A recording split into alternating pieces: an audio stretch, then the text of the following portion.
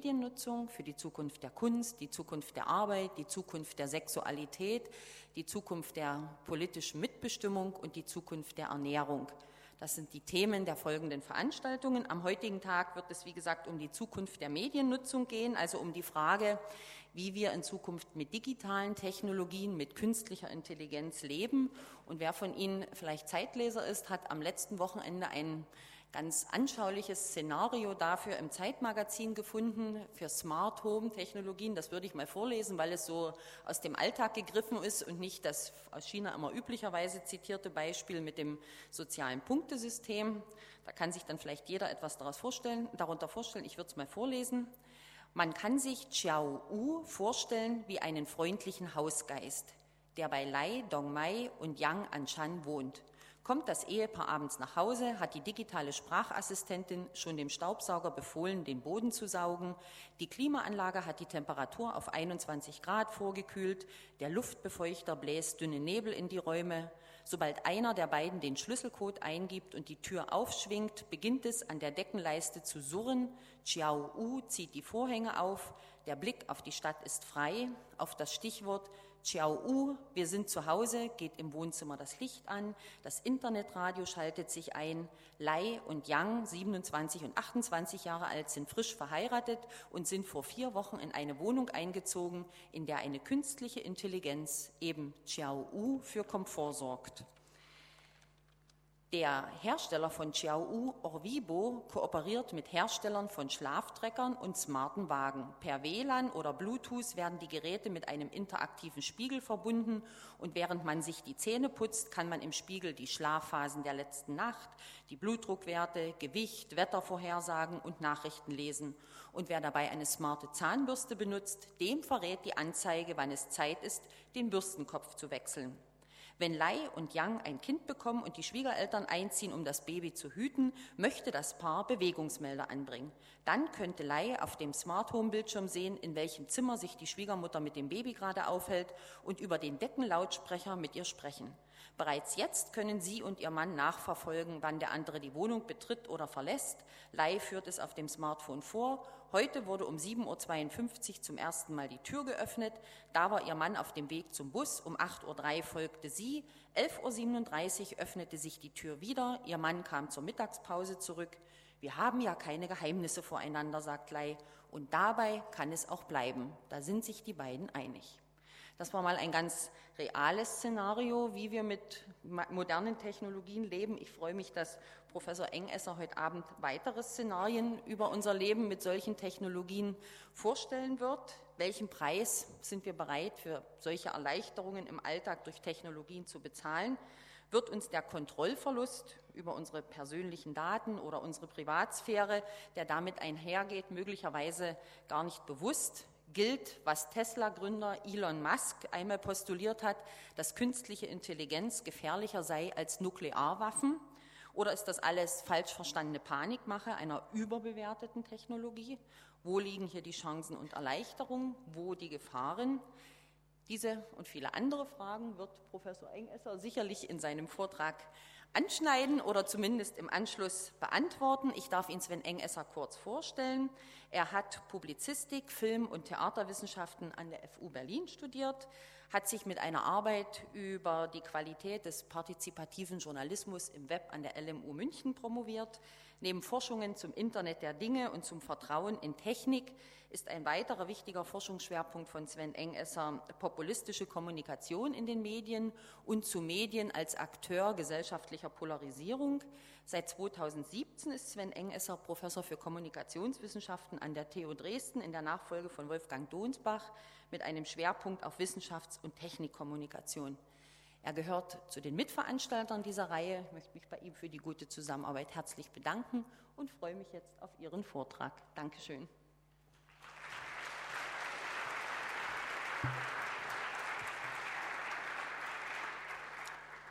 Ja, schönen guten Abend. Vielen Dank für die spannende Einführung und die freundlichen Worte.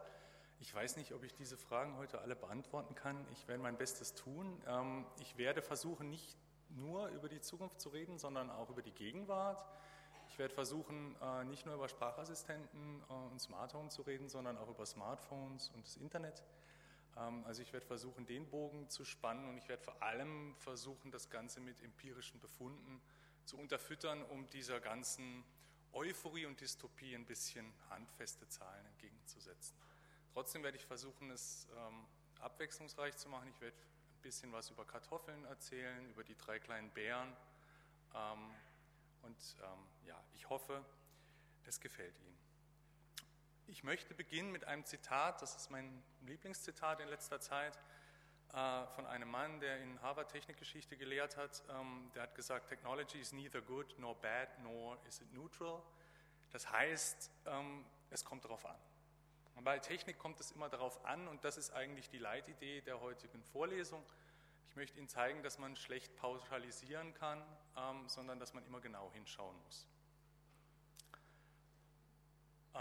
Als kleine Einleitung möchte ich Ihnen mal so ein paar Spannungsfelder der Technik vorstellen. Auch diese Aufstellung ist nicht besonders neu, die ist jetzt schon 20 Jahre alt, aber immer noch sehr brisant und akut. Da haben die beiden Autoren, Mick und Fournier, sich überlegt, wenn neue Techniken auf den Markt kommen, dann entstehen eigentlich immer Gegensatzpaare, und zwischen denen bewegen sich die Techniken. Ja, also Kontrolle und Chaos, Freiheit und Zwang, die gehören irgendwie zusammen. Aktivität und Passivität, Inklusion und Exklusion gehören vielleicht ein bisschen zusammen, Kompetenz und Inkompetenz, Effizienz und Ineffizienz. Aber auch neu und obsolet, Bedürfnisbefriedigung und Bedürfnisweckung. Also Sie sehen, Technik hat großes Potenzial, aber auch große Befürchtungen, die damit einhergehen.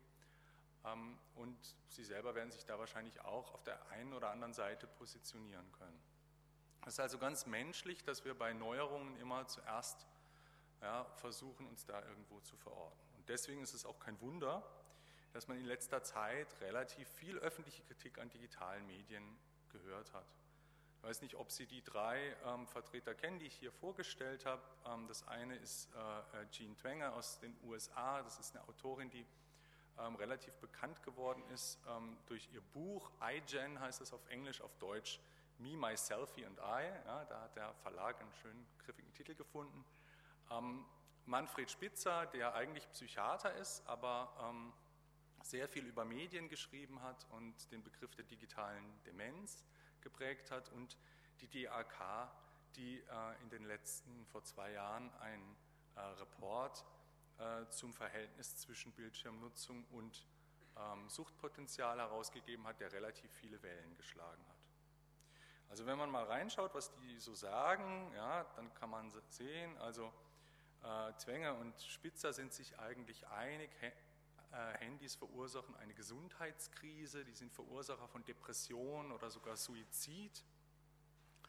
Und die DAK hat geschrieben, dass zumindest 2,6% der Befragten bereits süchtig sind nach Social Media. Also diese Meldung, die hört man überall. Und wenn wir sagen, naja, das ist das, wo wir uns jetzt befinden, wie soll es dann in Zukunft werden? Ja, wird das alles noch schlimmer? Das betrifft die junge Generation, die Jugendlichen, die Kinder sogar. Wo bewegen wir uns hin? Ist etwa der Untergang der Zivilisation schon nahe? Und was ich möchte, ist heute Abend so ein bisschen die empirische Evidenz der akademischen Forschung zu präsentieren, also die Befunde, von denen wir mit einiger Sicherheit sagen können, dass sie belastbar sind, dass man ihnen vertrauen kann. Natürlich gibt es auch da eine Restunsicherheit, aber das ist sozusagen das Beste, was wir im Moment haben.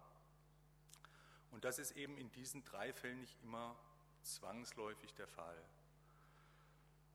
Es ist oft so, dass Personen eine bestimmte Voreinstellung haben gegenüber Technik und die dann natürlich auch bestätigt sehen und sich bestimmte Befunde raussuchen, rauspicken, die dann hervorheben und andere unter den Tisch fallen lassen. Bevor wir aber dazu kommen, möchte ich noch ein bisschen die andere Seite beleuchten, also nicht nur die Experten sind technisch skeptisch, sondern auch die Bevölkerung. Das ist eine Umfrage des Technikradars, eine repräsentative Stichprobe in Deutschland, und wenn Sie das anschauen, sehen Sie, dass ungefähr 60% der Menschen immerhin voll und ganz oder eher zugestimmt haben, dass je weiter sich die Technik entwickelt, desto mehr Zwänge wirken auf die Menschen. Und das ist ja eigentlich auch wieder ein Paradox, denn die Technik sollte uns ja entlasten und uns Erleichterung verschaffen und nicht mehr Zwänge ausbauen. Aber man sieht es eben sehr schön, ja, also das ist in diesem Spannungsfeld zwischen Freiheit und Zwang, Kontrolle und Chaos eingeordnet und diese 60%, die sind auf jeden Fall mehr Richtung Zwang ausgerichtet. Das sind jetzt so die Einstellungen, die die Experten und die Bevölkerung zur Technik haben. Und jetzt können wir uns mal kurz anschauen, wie sieht denn jetzt eigentlich die Mediennutzung deutscher Jugendlicher aus? Dazu könnte man eine ganze Vorlesung machen, nicht nur eine eigene Sitzung. Ich habe Ihnen jetzt ein paar Befunde mitgebracht aus der sogenannten JIM-Studie. Das ist so eine der besten Studien, die wir haben. Und diese Studie beschäftigt sich mit der Mediennutzung Jugendlicher, wird von den Landesmedienanstalten in Rheinland-Pfalz und Baden-Württemberg zusammen herausgegeben und die haben zum Beispiel Folgendes herausgefunden. Also hier sehen Sie den Gerätebesitz der Jugendlichen und was wir ganz klar sehen, ist, dass sogar die 12-Jährigen, ja, also das ist nach Alterskohorten aufgestaffelt, von jung nach alt, von hell bis dunkel, ja, und Sie sehen, dass sogar 95% der 12- bis 13-Jährigen heute ein Smartphone haben. Ja, das ist wohlgemerkt der Besitz der Jugendlichen selber, nicht der Haushaltsbesitz, das gibt es auch. Ja. Also die haben ein Smartphone und das geht dann hoch bei den jungen Erwachsenen bis 99%, also nur jeder Hundertste hat keins. Und auch bei den anderen Geräten sind die Prozentzahlen relativ hoch. Ich mache ja selber Forschung zu Sprachassistenten, werde da nachher auch was dazu sagen. Also mich interessiert dann auch ganz unten da die vorletzte Zeile, wo man sieht, dass immerhin ja, so 5 bis 8% der Jugendlichen schon einen eigenen Google Home oder Alexa oder Siri zu Hause haben. Und man kann natürlich davon ausgehen, dass das auch im Zeitverlauf weiter zunimmt. Also die Durchdringung mit technischen Geräten ist hoch und dementsprechend ist auch die Nutzungsdauer hoch. Ja, das ist jetzt die Selbsteinschätzung der Jugendlichen in Minuten an einem typischen Werktag und wir sehen, die ist mittlerweile bei 210 Minuten, also relativ hoch bei, ja genau, also das ist ein Wert, der wird wahrscheinlich auch noch weiter zunehmen, bei den Erwachsenen liegt er sogar noch ein bisschen drüber. Die Jugendlichen verbringen also viel Zeit täglich im Internet. Ja, und das ist natürlich was, womit unsere Gesellschaft, was unsere Gesellschaft nicht gewohnt ist. Wenn man aber anschaut, was die Jugendlichen im Internet machen, dann sieht man, dass die eigentlich alles Mögliche im Internet machen. Also das Internet ist eigentlich ein Universalmedium geworden. Das, was man früher in 4 oder 5 verschiedenen Orten oder Kanälen gemacht hat, das macht man natürlich heute alles im Internet. Also dort wird kommuniziert mit den Freunden über WhatsApp, es werden Spiele gespielt, es wird Informationssuche betrieben und eigentlich sämtliche Unterhaltung, Audio und Video findet auch im Internet statt. Ja, also das Internet ist einfach der Ort, der alles vereint. Und deswegen sind natürlich diese hohen Zahlen auch letztendlich nicht so verwunderlich. Das, was sich früher auf viele Geräte aufgeteilt hat, ist heute eben bei der Internetnutzung versammelt. Jetzt gibt es noch so ein bisschen die Frage, was sind eigentlich so die beliebtesten Internetangebote? Und da sieht man eigentlich relativ deutlich, dass YouTube ganz weit vorne liegt. Also eigentlich in allen Studien und in allen Befunden sieht man, YouTube ist die beliebteste Plattform, auch zur Informationssuche. Also auch wenn Jugendliche Informationen suchen, gehen sie auf YouTube und schauen sich YouTube-Videos an. Und dann kommt WhatsApp und Instagram und dann neuerdings auch die Video-Streaming-Plattformen wie Netflix und ein bisschen weiter unten Amazon Prime. Facebook ist eigentlich, das wissen die meisten schon, sehr abgeschlagen. Ja, also der Wert hat sich vom vorletzten Jahr auf letztes Jahr hier von 15% auf 6% nach unten bewegt. Also Facebook ist auf dem absteigenden Ast. Das sind auf jeden Fall die Jugendlichen. Wenn man sich das nochmal näher aufschlüsselt nach den Jungen, dann sieht man, dass es bei den ganz Jungen natürlich noch weniger beliebt ist. Also wenn ich Mark Zuckerberg wäre, dann würde ich mir Sorgen machen. Jetzt gibt es natürlich die Auffassung, okay, die Jugendlichen, die sind sehr oft im Internet, da machen die sonst nichts mehr anderes. Also zum Beispiel keine Offline-Aktivitäten mehr und das gute gedruckte Buch wird völlig vernachlässigt. Wenn wir uns jetzt hier die Zahlen angucken, die gehen bis 2008 zurück, dann sehen wir in den letzten 10 Jahren, dass sich der Anteil derjenigen, die täglich oder mehrmals pro Woche Bücher lesen, eigentlich so gut wie gar nicht verändert hat. Der ist konstant bei 40%. Das kann man jetzt viel oder wenig halten. Da ist sicher auch ein bisschen soziale Erwünschtheit dabei. Vielleicht ist es gar nicht so hoch in Wirklichkeit, aber der Wert ist auf jeden Fall gleich. Also die einfache Laienhypothese, dass die Leute, die im Internet sind, jetzt weniger Bücher lesen, die kann man auf jeden Fall nicht so ohne weiteres bestätigen. Und dann ist außerdem noch ein anderer Vergleichswert immer interessant, das sind die anderen Freizeitaktivitäten. Ja, das ist die gängige Hypothese, die auch viele vertreten, dass wer im Internet ist, der trifft seine Freunde nicht mehr, der macht nichts mehr mit seiner Familie. Und in der Tat ist mit Freunden oder mit Kumpels treffen weniger wichtig geworden in den letzten 10 Jahren. Ja, also es ist sogar um 20% fast zurückgegangen. Im gleichen Maße sind aber die Familienunternehmungen gestiegen, fast um exakt den gleichen Wert. Und die Studienautoren sind sich auch ein bisschen unschlüssig, woher das kommt, wieso die jungen Menschen heutzutage mehr mit der Familie unternehmen und weniger mit den Freunden. Ich bin jetzt kein Soziologe, ich habe da auch nur spekulative Theorien, das kann man auch mit den Daten überhaupt nicht erklären. Aber es liegt auf jeden Fall nahe, dass es nicht direkt mit den Medien zu tun hat, sondern dass eher diese beiden Aktivitäten sich untereinander austauschen und die Mediennutzung nicht. Also es gibt andere Phänomene in unserer Gesellschaft, die durchaus passieren und oft ist es so, dass man fälschlicherweise die Medien benutzt, um damit bestimmte Prozesse zu erklären. Ja, wir wissen nicht, warum die Leute weniger mit Freunden unternehmen und denken, aha, es liegt an den Medien. Aber vielleicht hat es mit dem Verhältnis Familie-Freunde zu tun, mit der Kerngruppe, mit der Behütung von Eltern gegenüber ihren Kindern. Und das sind natürlich komplexere Prozesse und die müsste man erst gründlich verstehen. Gut, fassen wir das mal zusammen, diesen Status quo. Smartphones und Internet nehmen auf jeden Fall zu. Smartphones und Internet sind Universalmedien, Videos und Chat dominieren, Facebook ist out. Und die traditionellen Freizeitaktivitäten werden zumindest von Medienkonsum auf den ersten Blick nicht beeinträchtigt. Ja, also das wäre jetzt so einfach mal das, was die deskriptiven Befunde hergeben. Aber das ist natürlich nur eine Deskription. Und wir wissen jetzt auch noch gar nichts darüber, was die Medieneffekte denn eigentlich so sind. Und deswegen möchte ich jetzt noch eine Studie präsentieren, die mich sehr beeindruckt hat, als sie erschienen ist. Da haben Kollegen aus der Kommunikationswissenschaft eine ganz interessante Unternehmung gemacht, die sie normalerweise nicht machen. Es gibt im Fach Zusammenfassungsstudien, die verschiedene Befunde zusammenfassen. Zum Beispiel gibt es sehr viele Studien zum Einfluss von Instagram auf das Körperbild. Und dann gibt es Autoren, die fassen alle diese Studien zusammen und sagen, im Durchschnitt ergeben diese Studien folgenden Effekt.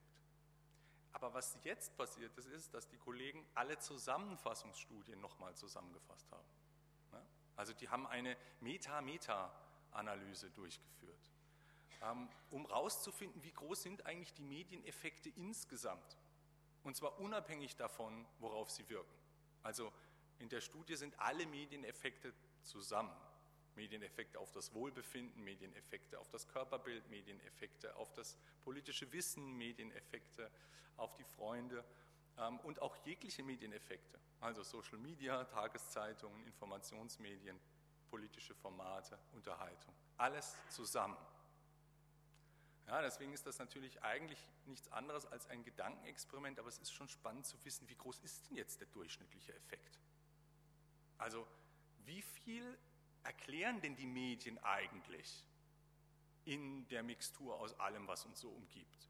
Ja, wir leben ja in einem Umfeld aus Freunden, wir haben unsere psychologische Verfasstheit und dazu kommen noch die Medien. Und wie viel Prozent an unserem Leben erklären denn die Medien, wenn man alles zusammennimmt?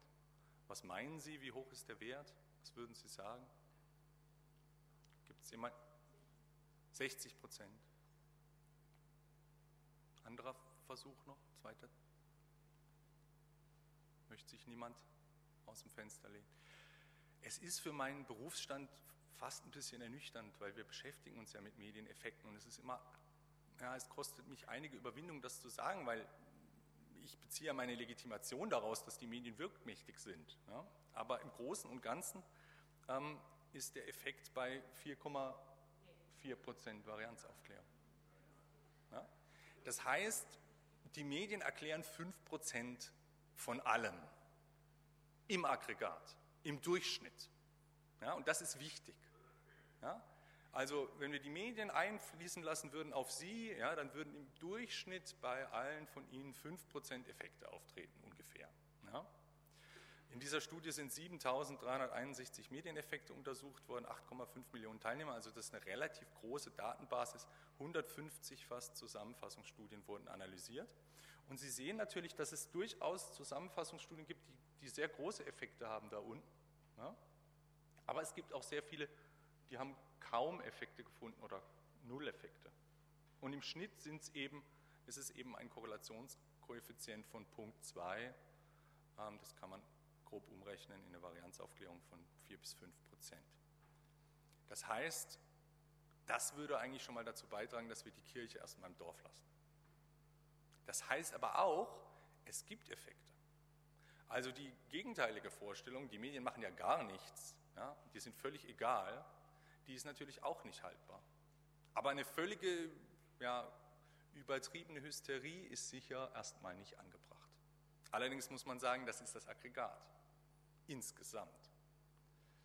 Und meistens ist die wissenschaftliche Welt nicht so einfach, dass alles im Aggregat und insgesamt betrachtet werden kann, sondern wir müssen genauer hinschauen und ich möchte mit Ihnen jetzt ein bisschen genauer hinschauen auf verschiedene Prozesse. Das Erste, was ich Ihnen zeigen möchte, ist das sogenannte Goldlöckchen-Prinzip. Ich werde heute sehr viel vom Kollegen Andrew Schibilski berichten, der ist Professor in Oxford, der macht hervorragende Forschung und der hat in den letzten Jahren großartige Studien herausgebracht. Und eine, die ich jetzt referieren will, die postuliert das Goldlöckchen-Prinzip. Das Märchen vom Goldlöckchen ist bei uns nicht so richtig bekannt. Wir kennen es vielleicht eher unter die 3 kleinen Bären. In den USA ist es als Goldilocks bekannt. Und die 3 Bären, ich weiß nicht, ob Sie das Märchen kennen, ja, der eine sagt immer, mein Brei ist zu kalt, der andere sagt, er ist zu heiß und der dritte sagt, es ist gerade richtig. Der eine sagt, das Bett ist zu hart, der andere sagt, das Bett ist zu weich und der dritte sagt, es ist gerade richtig. Also die Idee vom Goldlöckchen-Prinzip ist, die Mitte ist gut. Ja, eigentlich was Sokrates uns auch schon so erzählt hat, aber bei Goldlöckchen klingt es natürlich ein bisschen charmanter. Und da würde man jetzt sagen, es gibt also einen optimalen Bereich. In der Astronomie gibt es diese Theorie auch, ich weiß nicht, ob Sie das kennen, die Erde befindet sich in der Goldlöckchenzone um die Sonne, ja, es ist nicht zu kalt und nicht zu warm, gerade richtig für menschliches Leben und so ist es bei der Mediennutzung auch. Wenn wir uns nämlich anschauen, dann haben Schibilski und seine Kollegin Netta Weinstein, die haben den Zusammenhang zwischen Bildschirmnutzung und Wohlbefinden aufgezeichnet. Und eigentlich haben sie gedacht, da gibt es einen linearen Zusammenhang, je mehr, desto mehr, je weniger, desto weniger. Aber als sie in die Daten geguckt haben, haben sie gemerkt, dieser Zusammenhang ist eigentlich glockenförmig, da ist eine Kurve drin. Ja, wir sehen, bei Null Bildschirmnutzung ist das Wohlbefinden, was Sie hier auf der Y-Achse sehen, kleiner. Und bei Extremnutzung, also jenseits von 4 Stunden pro Tag, wird es auch wieder kleiner. Und in der Mitte ist es aber höher. Ja, das heißt, es gibt einen optimalen Bereich der Mediennutzung, ja, einen mittleren Bereich, in dem unser Wohlbefinden am größten ist. Wohlbefinden wurde hier sehr komplex operationalisiert als Zufriedenheit, allgemeines Glücksgefühl, Wohlbefinden im Sinne von Fröhlichkeit, Umgang mit den Menschen und so weiter. Also sehr, sehr robust getestet. Und wir sehen also, beim Fernsehen gibt es diesen Zusammenhang. Den gibt es aber nicht nur beim Fernsehen, sondern den gibt es genauso auch bei Computerspielen. Ja, ist ein bisschen anders gelagert. Ja, also man sieht, ja, es geht jetzt hier auch wieder um Jugendliche. Also Jugendliche, die gar nicht spielen dürfen oder können, sind eigentlich genauso unzufrieden wie die, die 7 Stunden spielen. Ja? Ja, das muss man sich mal auf der Zunge zergehen lassen. Und wenn Sie das am Wochenende nehmen, ja, das ist die gestrichelte Linie, dann sind die 0 Stunden spielen, sogar noch unzufriedener als die 7 Stunden spielen. Ja? Und am zufriedensten sind die so, wenn die so 1 Stunde pro Tag Computer spielen dürfen. Ja? Das ist ja im Grunde auch plausibel. Ja, also wenn man diese Daten anguckt, dann hat man auch das Gefühl, die sprechen den gesunden Menschenverstand ja schon irgendwie an. Ja, aber es gibt viele Leute, auch Spitzer und Twänge, die eben sagen, verbietet es den Kindern, nehmt ihnen die Handys weg, gebt es ihnen erst, Spitzer sagt, gebt es ihnen erst mit 14 frühestens. Ja? Und wenn überhaupt, am besten erst mit Volljährigkeit. Ja? Verbietet es an den Schulen. Ja?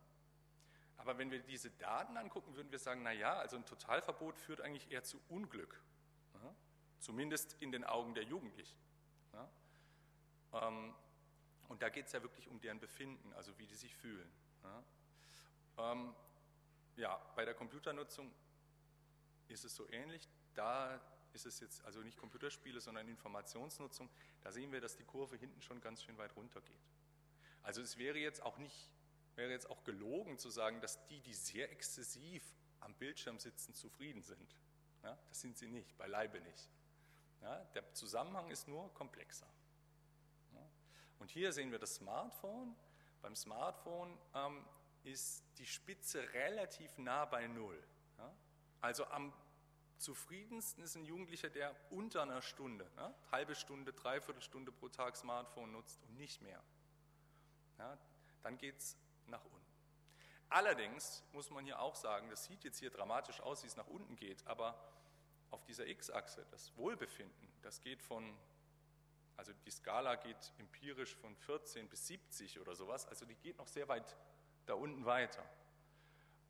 Und das ist eine Einschränkung auf relativ hohem Niveau hier. Also der Effekt, der jetzt dramatisch aussieht, ist auch jenseits der 2 Stunden, jenseits der 4 Stunden nicht besonders extrem. Im Gegenteil, der ist auch wieder minimal. Also selbst wenn die Jugendlichen viel nutzen, ist der Erklärungsfaktor, den die Nutzung am Wohlbefinden innehat, wieder im niedrigen Prozentbereich.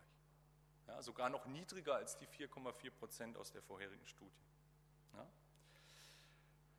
Also insgesamt ist es nämlich so, dass es einen minimal negativen Zusammenhang gibt zwischen Bildschirmnutzung und Wohlbefinden. Also der ist bei unter 1% Varianzaufklärung in dieser Studie.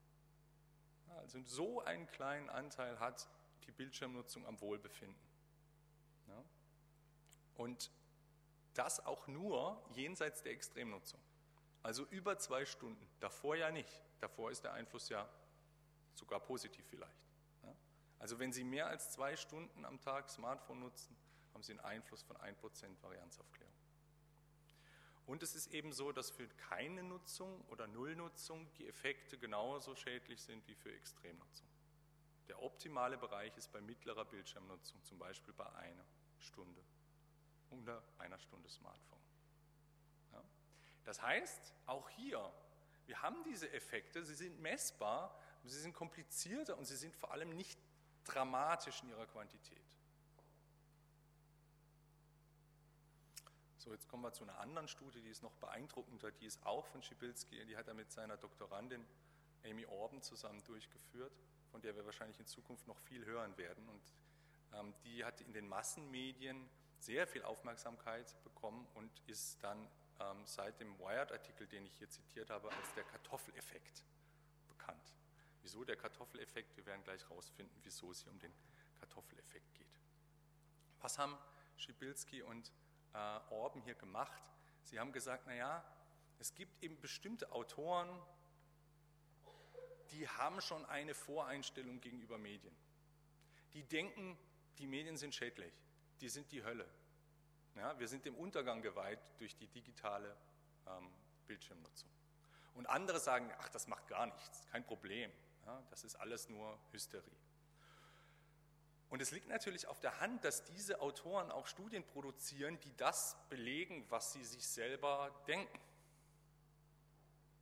Und vielleicht machen die das gar nicht bewusst, sondern nur unbewusst durch die Auswahl ihrer Konstrukte. Die versuchen in den Daten das zu finden, was sie glauben. Und dann werten sie das halt so aus oder so aus. Und am Ende kommt dann das raus, was sie finden. Und auch mit gutem Gewissen publizieren sie dann das. Und das ist sehr schwer herauszufinden, ob dem so ist. Die einzige Möglichkeit, um das herauszufinden, ist, Man macht einfach alle möglichen Analysen. Alle. Und das haben sie auch gemacht. Sie haben sehr viele Analysen gerechnet. In der Ursprungsversion sind, glaube ich, sogar 2,5 Trillionen Analysen möglich gewesen zum Zusammenhang zwischen Bildschirmnutzung und Wohlbefinden. Die haben sich 3 große Studien aus den USA und aus Großbritannien geschnappt, mit sehr vielen Befragten, insgesamt 300.000 Befragte,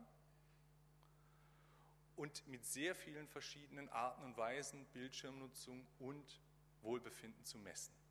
Und dann können Sie sich ja mal überlegen, wenn Sie diese vielen verschiedenen Kombinationen haben, ja, Sie können Handynutzung nehmen, Computernutzung, Sie können als Wohlbefinden tägliche Zufriedenheit, die Anzahl der Freunde, den Hang zur Depression nehmen, und je nachdem gibt es unglaublich viele Kombinationen.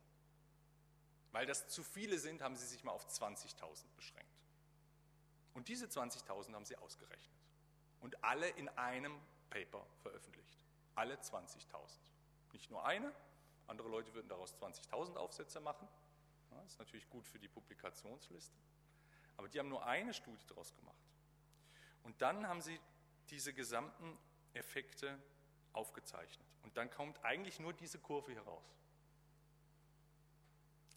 Und das ist eine sogenannte Spezifikationskurve, die alle 20.000 Analysewege berechnet. Also man muss sich vorstellen, auf der X-Achse sind alle 20.000 Analysen berechnet.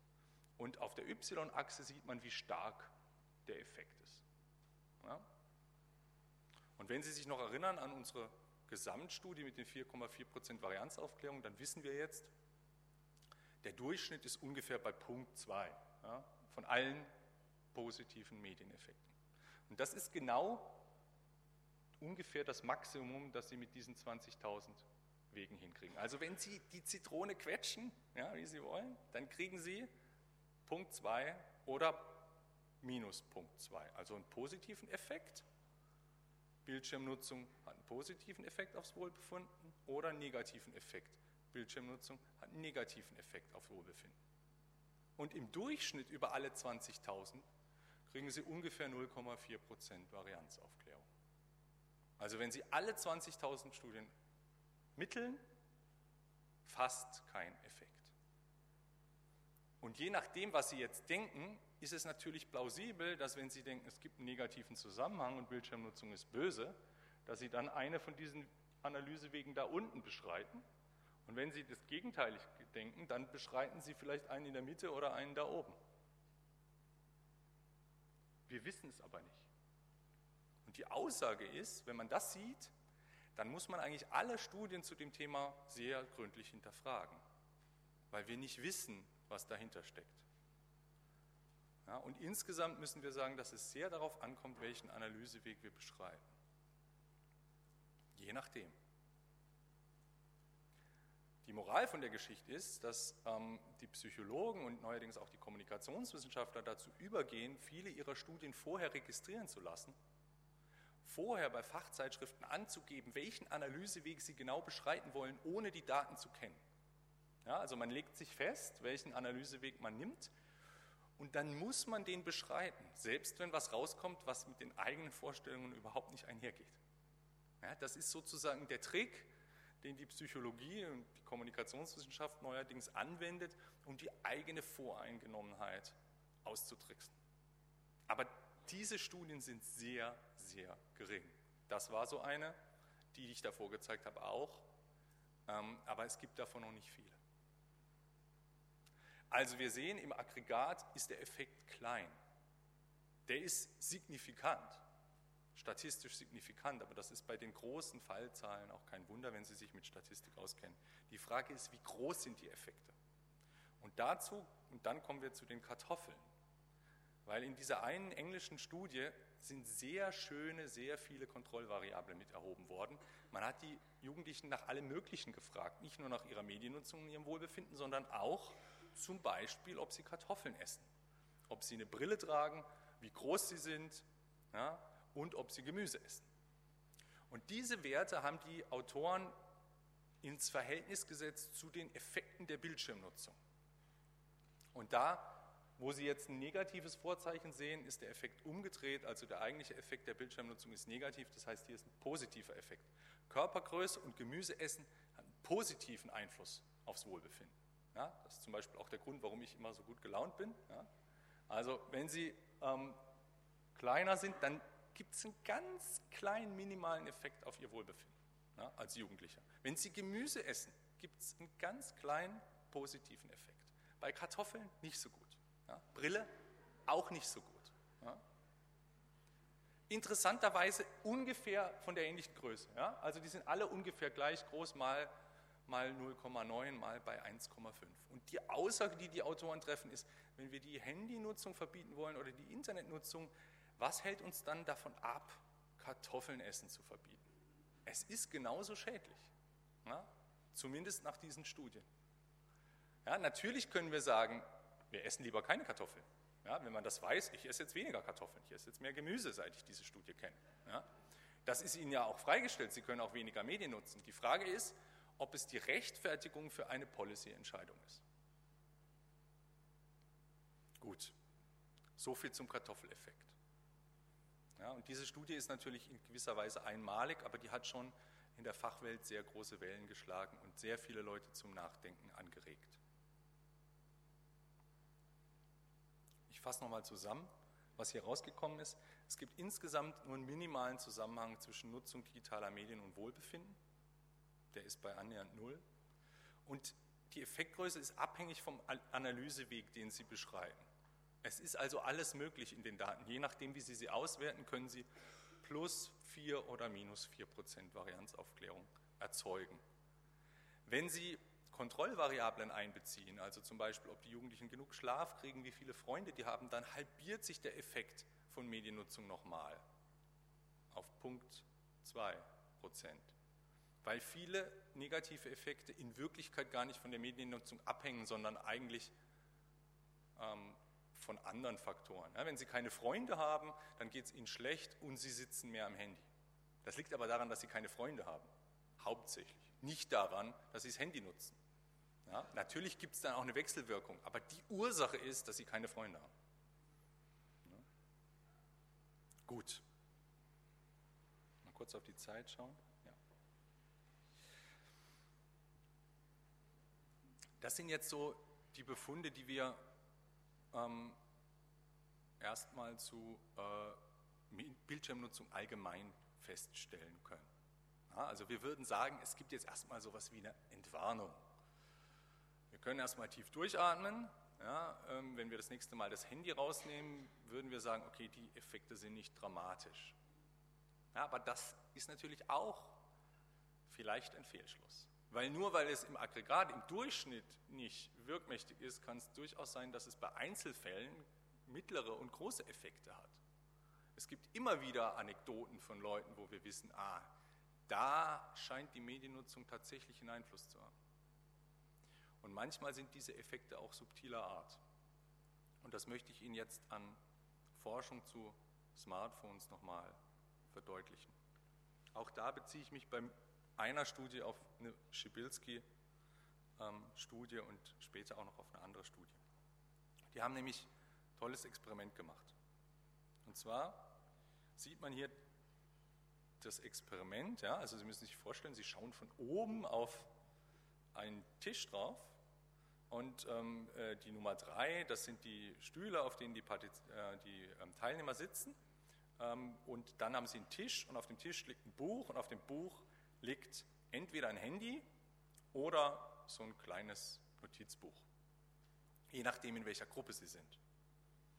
Ja, die Experimente, die funktionieren in der Regel so, dass Sie eine Experimentalgruppe haben, die Sie jetzt mit einem Handy versehen würden, und dann haben Sie eine Kontrollgruppe, die würde das Notizbuch bekommen, und dann können Sie beide Gruppen vergleichen. Ja? Und das haben die gemacht. Die haben diese beiden Gruppen verglichen. Ich glaube, die hatten ungefähr 60 Probanden insgesamt. Das war eine Präsenzstudie, da ist es immer ein bisschen schwierig, die Leute zu bekommen. Und dann haben sie am Ende gefragt, also dann haben sie die sich unterhalten lassen, ja, und zwar über verschiedene Themen. Die eine Gruppe durfte sich über so ein Smalltalk, belangloses Thema unterhalten. Ich glaube, es ging um Plastikweihnachtsbäume. Ja? Plastikweihnachtsbäume für oder wider. Ja, ist das was Gutes oder was Schlechtes? Da lehnen Sie sich nicht allzu sehr aus dem Fenster, wenn Sie dazu eine Meinung haben. Ja, das polarisiert nicht, ja, das ist normativ nicht aufgeladen, da kann man sich gut drüber unterhalten.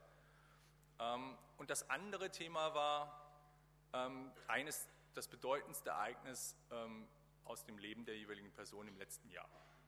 Ja, also die Leute sollten darüber berichten, was sie am wichtigsten fanden im letzten Jahr. Und das wird natürlich normalerweise eine intensivere Diskussion, in der man mehr von sich preisgibt.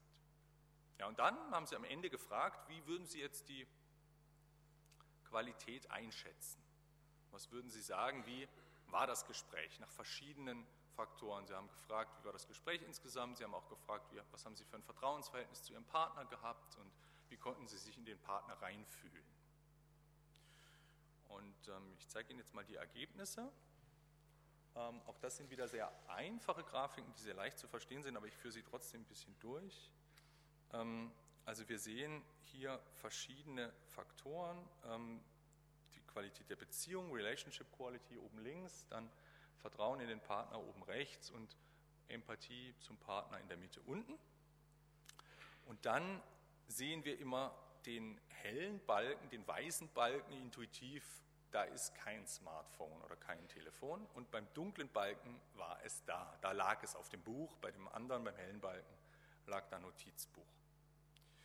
Und dann gibt es noch den Unterschied zwischen dem Gesprächstyp, also die linke Gruppe an Balken, das war das flache Smalltalk-Thema, Plastikweihnachtsbäume, und die rechte Gruppe war das intensive Gespräch. Und wir sehen, dass es eigentlich bei den flachen Themen so gut wie keinen Unterschied gibt. Ja, also Sie sehen, die Balken unterscheiden sich eigentlich kaum und in diese Balken sind noch sogenannte Konfidenzintervalle eingetragen. Das heißt, ob man diese Unterschiede dann auf alle Studierende, auf alle Menschen verallgemeinern kann. Und das kann man eigentlich nur, wenn sich diese Balken unterscheiden, also wenn da ein Zwischenraum dazwischen ist. Und das sieht man bei der linken Gruppe nicht. Also man würde sagen, ob Sie jetzt Ihr Smartphone offen auf dem Tisch liegen haben, macht überhaupt keinen Unterschied auf Ihr Gespräch, wenn Sie sich über ein belangloses Thema unterhalten. Wenn Sie sich aber über ein intensives Thema unterhalten, dann sehen wir zum Teil dramatische Unterschiede. Also zum Beispiel beim Vertrauen in den Partner sehen Sie große Unterschiede und eigentlich bei allen 3 Dimensionen. Das heißt, das Smartphone übt einen Einfluss auf unsere Gesprächsqualität aus. Der ist uns vielleicht gar nicht so sehr bewusst. Das kann auch sein, dass wir das überhaupt nicht so richtig wahrnehmen. Vielleicht nehmen wir das nur unbewusst wahr.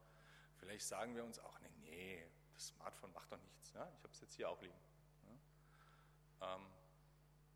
Wenn Sie jetzt den gleichen Sven Engesser nochmal diese Vorlesung halten würden ohne das Smartphone, dann wäre er vielleicht am Ende von seiner Performance besser überzeugt als ohne. Das könnte durchaus auch sein. Also das heißt, wir haben diese Effekte und sie sind wirklich da und sie sind auf jeden Fall auch messbar. Und man kann das sogar noch ein bisschen stärker veranschaulichen, wenn wir zu unserer zweiten Studie im Bereich Smartphones kommen, die ich Ihnen mitgebracht habe. Das ist von einem anderen Kollegen von Ward und der hat jetzt nicht die Gesprächsqualität untersucht, sondern der hat die zwar andere Faktoren untersucht, und zwar das Denkvermögen. Also das Denkvermögen, was ist das Denkvermögen? Die Psychologen haben da verschiedene Konstrukte und hier geht es um 2 sehr komplizierte Konstrukte, Working Memory Capacity und Fluid Intelligence.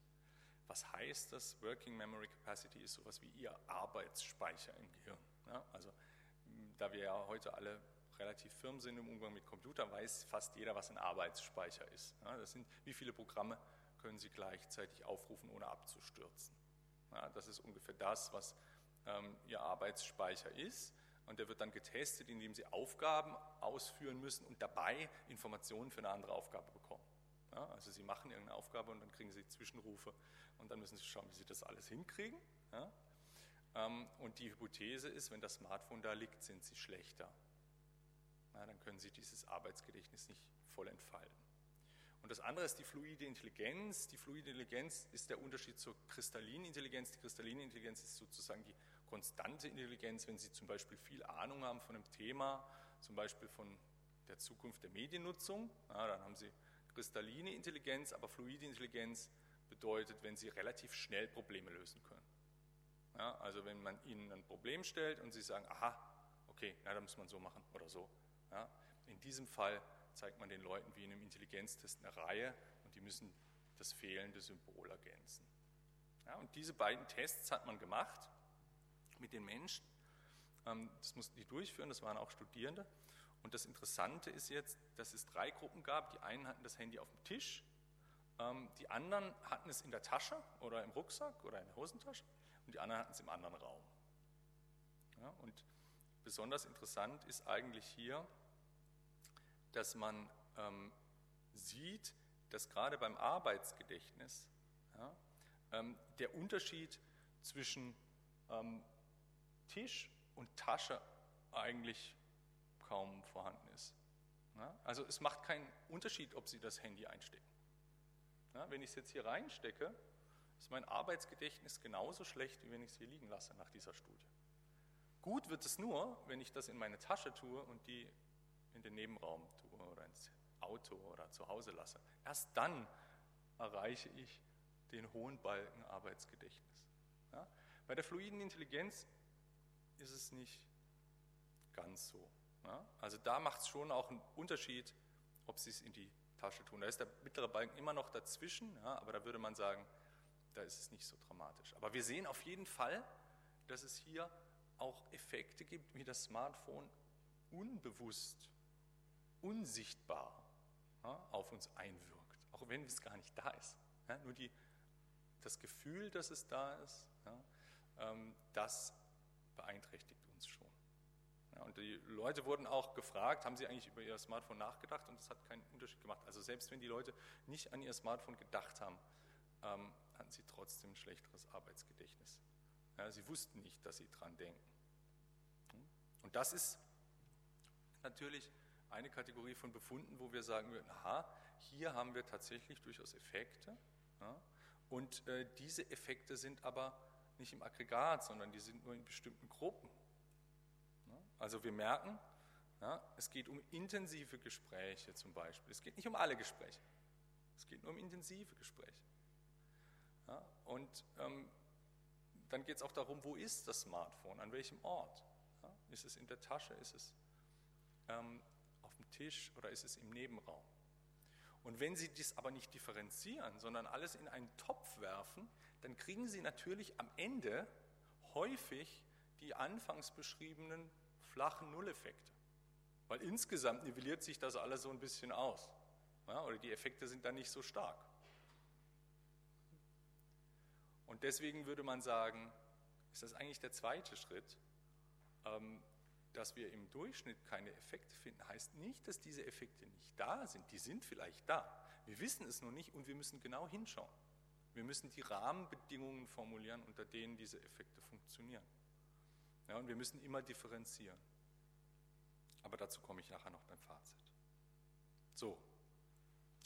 Und jetzt habe ich viel über Smartphones geredet und Bildschirme. Jetzt möchte ich noch ein bisschen mehr über Zukunft reden und über Sprachassistenten und noch ein bisschen aus unserer eigenen Forschung berichten. Wir haben am IFK in Zürich, an der TU, in Zürich sage ich schon, da war ich vorher, da haben wir ein Smart Home Labor und da machen wir Experimente mit Sprachassistenten. Ziemlich erfolgreich, wie ich finde. Im Moment laufen gerade wieder welche. Und für diejenigen unter Ihnen, die nicht wissen, was ein Sprachassistent ist, ein Sprachassistent kann so aussehen wie diese Alexa, die hier steht. Die heißt eigentlich Amazon Echo, also aber unter dem Begriff wird sie eigentlich selten verwendet, sondern hauptsächlich unter Alexa ist sie bekannt. Und das ist eine Kontrollinstanz, mit der Sie Ihr Haus steuern können und mit der Sie Ihren Zugang zum Internet kontrollieren können. Und die Frage ist jetzt, wenn diese Effekte, die wir für Smartphones festgestellt haben, für Smartphones schon vorhanden sind, wie ist das denn eigentlich dann, wenn in unserem Haus nicht nur ein Smartphone auf dem Tisch liegt, sondern ein Sprachassistent steht? Ja, das ist die Frage, die uns interessiert. Sind die Effekte dann größer? Weil das ist auf jeden Fall was wir in Zukunft stärker erleben werden. In den USA sind Sprachassistenten schon viel mehr verbreitet als bei uns, aber Sie haben ja auch in der JIM-Studie gesehen, ja, also 5, 6, 7% der Jugendlichen haben schon selber einen und das wird mit Sicherheit noch weiter zunehmen. Wir sind da in Deutschland so ein bisschen hinterher. Also auch in China, Südkorea und in Japan sind diese Geräte eigentlich schon viel weiter verbreitet. Und die Forschung, die sich damit beschäftigt, die beschäftigt sich hauptsächlich damit, wie gehen die eigentlich mit unseren Daten um und kann man die hacken, hören die alles mit, werden die Daten dann an Amazon geleitet, was machen die mit den Daten? Das sind alles legitime Gründe, aber kaum jemand untersucht eigentlich, wie die auf unser Wohlbefinden wirken. Also so wie die Smartphones auf unser Wohlbefinden wirken, so könnten ja auch diese Sprachassistenten wirken. Und wir haben da dieses Labor da habe ich jetzt mal ein Foto mitgebracht von einer Untersuchung, die wir gemacht haben.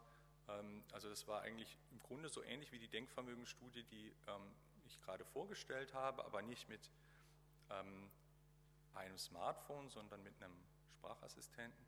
Hier mit einem, der auch einen Bildschirm hat. Und da haben wir die Leute dann Kopfrechenaufgaben machen lassen und geschaut, was am Ende dabei rauskam. Ja? Und das habe ich Ihnen jetzt mal mitgebracht. Einige der Studierenden, die an diesen Studien beteiligt waren, habe ich heute auch gesehen. Also, die haben mitgemacht. Vielen Dank an dieser Stelle nochmal an die. Und wir sehen jetzt zum Beispiel hier den Einfluss von Sprachassistenten auf das Denkvermögen. Wir haben 2 Gruppen. Wir haben die eine Gruppe, die Kontrollgruppe, die hat digitalen Bilderrahmen bekommen, also einen Bilderrahmen, der nicht mit dem Internet verbunden ist und keine Spezialfähigkeiten hat. Und die Experimentalgruppe hat den Amazon Echo Show bekommen, also dieses Gerät, was man hier sieht. Und dann mussten die Kopfrechenaufgaben machen, die mussten von einer großen Zahl immer 7 abziehen in einer Minute und dann haben wir am Ende gezählt, wie viele richtige Antworten haben die eigentlich geliefert. Und wir sehen insgesamt, das ist die gestrichelte Linie, gibt es eigentlich keinen dramatischen Unterschied. Die Anzahl der korrekten Antworten geht von 11,5 auf 10 runter. Ja, da wissen wir bei solchen kleinen Fallzahlen nicht, ob das nicht vielleicht eine Zufallsbeobachtung ist. Könnte sein. Ja, also der Unterschied ist nicht so dramatisch. Wenn wir aber unterscheiden, ob die Leute sich mit Technik auskennen und für Technik interessieren, dann finden wir schon einen Unterschied, weil die Leute, die keine Technikaffinität haben, also die sagen, ach, ich will eigentlich mit diesen Sprachassistenten nichts zu tun haben, ja, die rechnen besser, wenn sie den Sprachassistenten da stehen haben.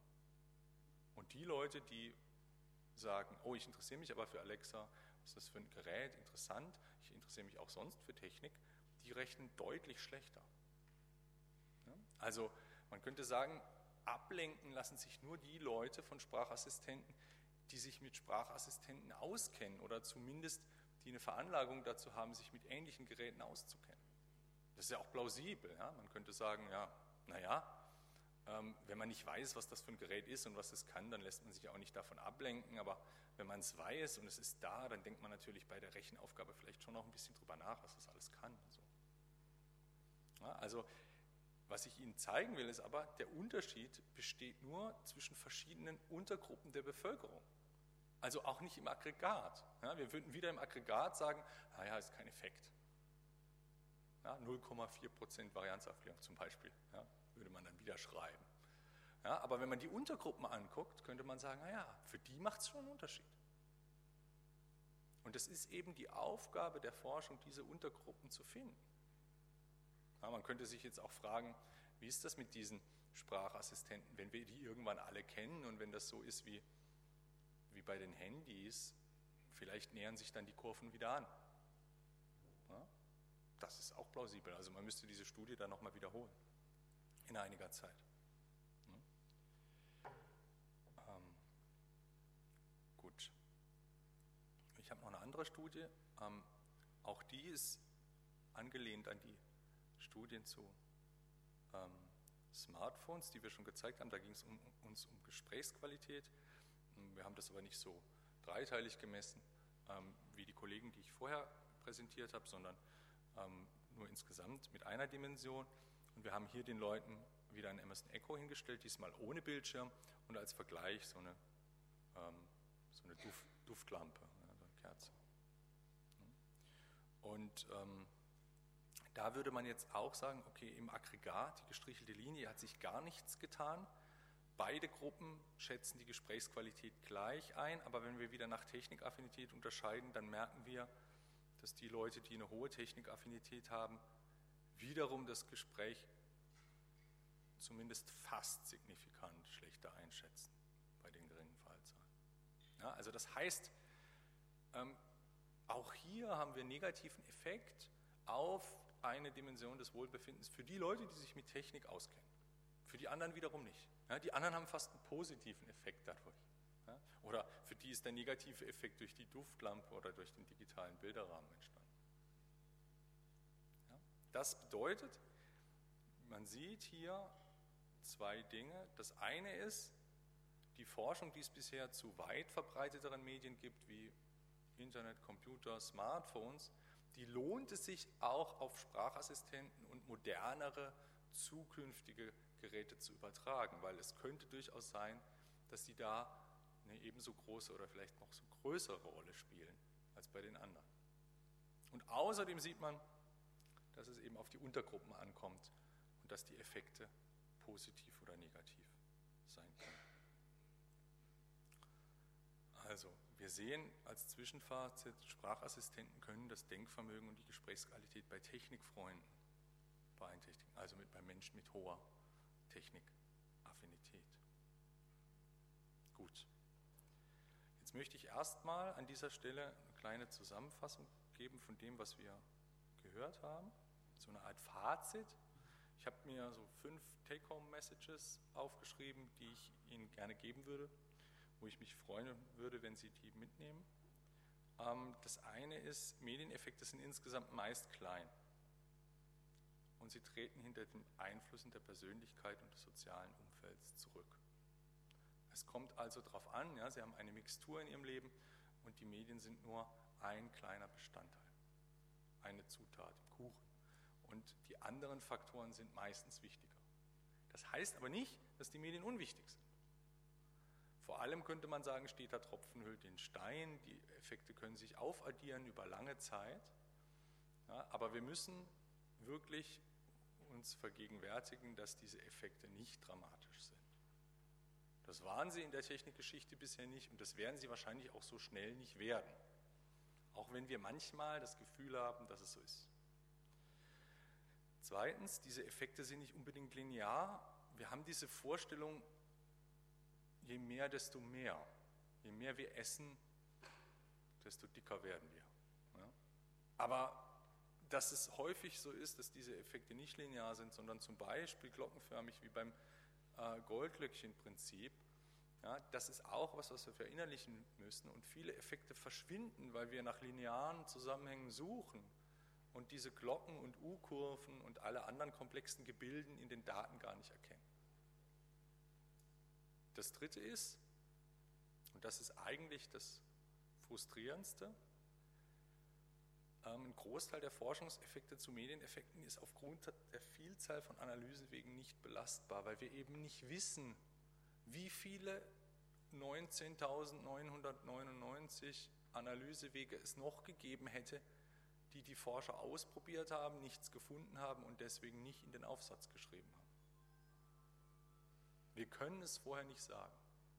Und solange diese Studien nicht zum Beispiel durch Präregistrierung und rigorosere Verfahren besser überprüft werden, können wir auch auf die bestehende Literatur kaum zurückgreifen. Ja, die Psychologen sagen an dieser Stelle oft, es ist so eine Art Stunde Null. Viele Studien müssen einfach nochmal gemacht werden, besser gemacht werden. Aber wir können die auch besser machen. Ja, also diese Spezifikationskurve mit dem Kartoffeleffekt, ja, die hätten wir vor 10 Jahren überhaupt noch gar nicht machen können, weil uns die Methoden dafür überhaupt noch gar nicht zur Verfügung standen. Das geht aber jetzt. Und dann, wenn wir herausgefunden haben, dass viele Effekte durchschnittlich vielleicht 0 sind, dann müssen wir genau hingucken. Ja, dann müssen wir schauen, denn viele Effekte sind vielleicht subtil, die sind indirekt, die betreffen das Unbewusste, da müssen wir drin vordringen. Ja, wie zum Beispiel das Handy, das auf uns Einfluss nimmt, obwohl wir es gar nicht wahrnehmen. Insgesamt sind nämlich die Medieneffekte auch häufig bedingungsabhängig. Ja, die können von Fall zu Fall stark variieren. Es kommt darauf an, sind es Technikfreunde, sind es keine Technikfreunde? Sind es intensive Gespräche, sind es keine intensiven Gespräche? Also wenn Ihnen irgendjemand in Zukunft sagt, naja, das ist doch völlig klar, die Medien tun das und das, ja, oder Bildschirmnutzung ist schlecht, Bildschirmnutzung ist gut, dann können Sie sicher sein, dass diese Aussage nicht haltbar ist. Die Aussage müsste eigentlich heißen, wenn man diese Medien unter diesen Bedingungen dieser Person in diesem Kontext zuführt, dann tritt dieser Effekt mit einer gewissen Wahrscheinlichkeit ein. Aber damit gewinnen Sie häufig in der öffentlichen Debatte keinen Blumentopf. Ja, das ist etwas, was auch die Medienlandschaft selten gutiert. Auch Journalisten sind natürlich daran interessiert, spektakuläre Ereignisse vorzubringen. Und wenn Sie so eine Auffassung haben von Medieneffekten, dann ist das kompliziert und langweilig. Allerdings ist es wahrscheinlich nah an der Wahrheit. Ja, und das ist eigentlich das, was ich sagen würde, was ich gerne Ihnen mitbringen würde. Also wenn Sie über die Zukunft der Mediennutzung nachdenken und über die Effekte, die das mit sich bringt, dann bleiben Sie bitte differenziert und verfallen Sie nicht in Euphorie, verfallen Sie auch nicht in Hysterie, beobachten Sie Ihre Umwelt genau und versuchen Sie herauszufinden, was es für wirkliche Effekte gibt. Weil die sind da. Ja? Also diese Befunde haben mich nicht dazu gebracht, meinen Beruf an den Nagel zu hängen. Ja, hätte ich ja tun können, sagen können. Ja, im Gegenteil. Das macht es eigentlich nur noch interessanter. Wir sind, was Medien betrifft, in einer sehr spannenden Zeit. Zum einen, weil es sich sehr viel tut. Ich werde jetzt gleich nochmal einen Ausblick Ihnen zeigen. Und zum anderen, weil sich auch die Forschungslandschaft total wandelt. Ja, es wird eigentlich alles gerade wieder neu erfunden. Wir fangen in bestimmten Punkten wieder bei Null an. Ja? Und das ist natürlich eigentlich ein spannender Moment. Gut. Ich würde gern am Schluss doch noch so ein bisschen einen kleinen Ausblick wagen auf das Internet der Dinge. Das hat jetzt mit Medieneffekten und nüchternen Zahlen eigentlich nichts zu tun, sondern das sind einfach so ein paar Szenarien, auf die ich in meiner Forschung gestoßen bin und die ich Ihnen eigentlich noch mal ein bisschen zeigen will, weil das Ganze, was ich Ihnen jetzt hier vorgestellt habe, das wird sich natürlich intensivieren und vervielfältigen und vor allem deswegen, weil die Smartphones und das Internet, das jetzt schon so eine bedeutende Rolle spielt, sich immer mehr auf alle Dinge ausweitet. Also nicht nur auf die Computer, nicht nur auf die Handys, sondern auf alles, auf den Staubsauger, auf den Kühlschrank, auf alle Geräte, die da sind. Ja. Und das ist wahrscheinlich nur eine Frage der Zeit, bis das so kommt. Und dann wird sich natürlich diese ganzen Präsenzeffekte wahrscheinlich auch verstärken. Ja. Also das, was wir jetzt sagen würden, was jetzt durch das Handy entsteht und durch die Präsenz des Handys, das wird sich natürlich dann vervielfältigen, wenn Sie verschiedene Geräte in Ihrem Zimmer haben, die alle mit dem Internet verbunden sind. Ja? Und ich zeige Ihnen mal so ein bisschen, wie das aussehen kann. Also wir haben da so eine kleine Sammlung gemacht, das sind so ein paar Dinge, die immer wieder vorkommen. Das Internet der Dinge, was es für Geräte gibt, die meisten davon sind marktreif. Wir beschäftigen uns eigentlich hauptsächlich mit Dingen, die tatsächlich kaufbar sind und die Menschen auch schon zu Hause haben. Ja, also das da oben ist der smarte Teller, der durch Kameras in seinem Teller schaut, was sie gerade zu essen haben, wie viele Kalorien das hat. Ja, dann gibt es natürlich den smarten Kochtopf, den Sie mit Rezepten aus dem Internet versorgen können und der dann für Sie kocht, vielleicht sogar mit Timer, sodass das Essen dann schon fertig ist, wenn Sie nach Hause kommen. Es gibt den smarten Blumentopf, der Ihre Blumen gießt, wenn sie nicht da sind. Das wäre für mich sehr gut. Ja? Ich habe einen braunen Daumen, bei mir sterben alle Pflanzen, aber leider funktionieren die Geräte noch nicht so gut, sonst hätte ich die schon. Ja, da ist ein Luftbefeuchter, der da steht, der kontrolliert die Luft, reinigt die Luft, erfrischt sie. Da ist ein Staubsauger. Es gibt smarte Trinkgefäße, die Sie daran erinnern, genug zu trinken, wenn Sie das beim Lernen oder beim Arbeiten gern mal vergessen. Das ist ein smarter Spiegel, der Ihr Gesicht analysiert und Ihnen dann Schminktipps gibt, wenn Sie zum Beispiel einen Kater haben. Ja. Und dann natürlich eine Lichtanlage, die bestimmtes Stimmungslicht erstellt, wenn Sie das Gefühl haben, Sie wollen jetzt gerade ein bisschen runterkommen oder Sie wollen sich aktivieren, dann können Sie das programmieren und mit einer Zeitschaltuhr versehen. Im Idealfall ist es so, dass dann ein Algorithmus Ihr Profil aufnimmt und diese Dinge dann auch an Sie anpasst. Also im Idealfall kommen Sie dann nach Hause und das Gerät weiß, wenn so und so um 18 Uhr nach Hause kommt, wünscht so und so gerne Entspannungsmusik und Entspannungslicht. Das war jedenfalls in den letzten 4 Tagen so. Ja? Und die Frage ist, wer kann diesen Algorithmus liefern? Und das sind meistens die Sprachassistenten, die das Herzstück dieser Landschaft bilden. Und es gibt jetzt gerade neue Bestrebungen, dass diese Sprachassistenten auch nicht in diesen tumpen Lautsprechern da stehen, sondern dass sie zum Beispiel in kleine Roboter eingebaut werden. Es gibt eine Firma, die heißt Anki, die baut so einen kleinen Roboter, der hieß früher mal Cosmo, jetzt heißt der Vector, sieht aus wie so ein kleiner Bagger.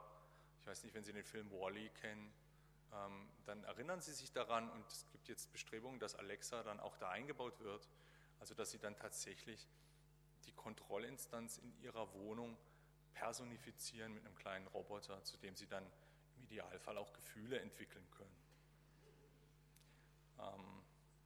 In Japan gibt es das Produkt Gatebox, ich weiß nicht, ob Sie von dem schon mal gehört haben, das ist so ein kleines Manga-Mädchen, was vor allem die einsamen Geschäftsleute empfängt, wenn die abends nach Hause kommen, denen vielleicht sogar schon eine SMS bei der Arbeit schreibt, hallo Schatz, vermisse dich, dann das Licht anmacht, wenn die nach Hause kommen, die dann begrüßt, ihnen Fragen zum Tag stellt und so weiter. Das gibt es aber im Moment, soweit ich informiert bin, nur auf Japanisch. Sobald die eine deutsche oder englische Variante davon haben, werden wir die auch im Labor untersuchen und dann werde ich den nächsten Vortrag zur Gatebox halten können. Und das, was wir jetzt hier sehen, was zu Hause funktioniert, das funktioniert natürlich auch bei der Arbeit. Also das sind nur mal 3 Anwendungsfelder. Das eine ist der Telepräsenzroboter AVA 500, der dann bei der Arbeit unsere Skype-Konferenzen organisieren soll und vielleicht sogar dann immer den Projektpartner uns präsent macht, der dann mitläuft und an Meetings teilnimmt. Es gibt den Roboterarm von Franka Emika, der Panda, der für relativ wenig Geld zu erwerben ist und der dann customized Aufgaben erfüllt. Und das da ist ein Amazon-Roboter, der die Logistik in den Amazon-Lagerhallen übernimmt. Und an dem ist es zum Beispiel auch ganz interessant, dass es tatsächlich Leute gibt, die dann schauen, wenn diese Roboter einen Fehler machen und denen dann helfen. Ja, also zum Beispiel, wenn denen was runterfällt, dann gibt es Menschen, die diese Roboter dann unterstützen. Ja? Also das heißt, dass sich auch die Arbeitswelt verändern wird. Es gibt einen Theoretiker, der gesagt hat, es wird irgendwann so eine Art Pyramide geben. Die Menschen sind irgendwie entweder dazu da, den Robotern zu unterstützen oder die Roboter zu steuern. Ja, also je nachdem, in welcher Schicht sie sich befinden, stehen sie dann über den Maschinen oder unter den Maschinen. Aber das ist, wie gesagt, Teil des spekulativen Ausblicks. Ja, man kann da nur spekulieren, man kann keine belastbaren Prognosen darüber abgeben, wie es wird. Ich möchte das auch nicht machen. Ich möchte nur sagen, dass wenn diese Entwicklungen kommen und diese rasanten Entwicklungen, dass wir mit dem Instrumenten und der Besonnenheit, die ich im ersten Teil skizziert habe, darauf reagieren sollten und uns nicht davon wegreißen sollen, wie faszinierend das alles ist und dann sagen, ah ja, und deswegen sind die Effekte auch dramatisch und unberechenbar, sondern diese Besonnenheit behalten. Und deswegen möchte ich schließen mit dem Zitat, das ich am Anfang Ihnen präsentiert habe, denn das gilt nämlich auch da und ich glaube, das habe ich eigentlich jetzt gezeigt in dieser Vorlesung, dass die Effekte der Medien eben nicht uniform sind, sondern dass es darauf ankommt, wo sie stattfinden. Dann können sie gut sein oder sie können schlecht sein oder sie können auch neutral sein. Vielen Dank für Ihre Aufmerksamkeit.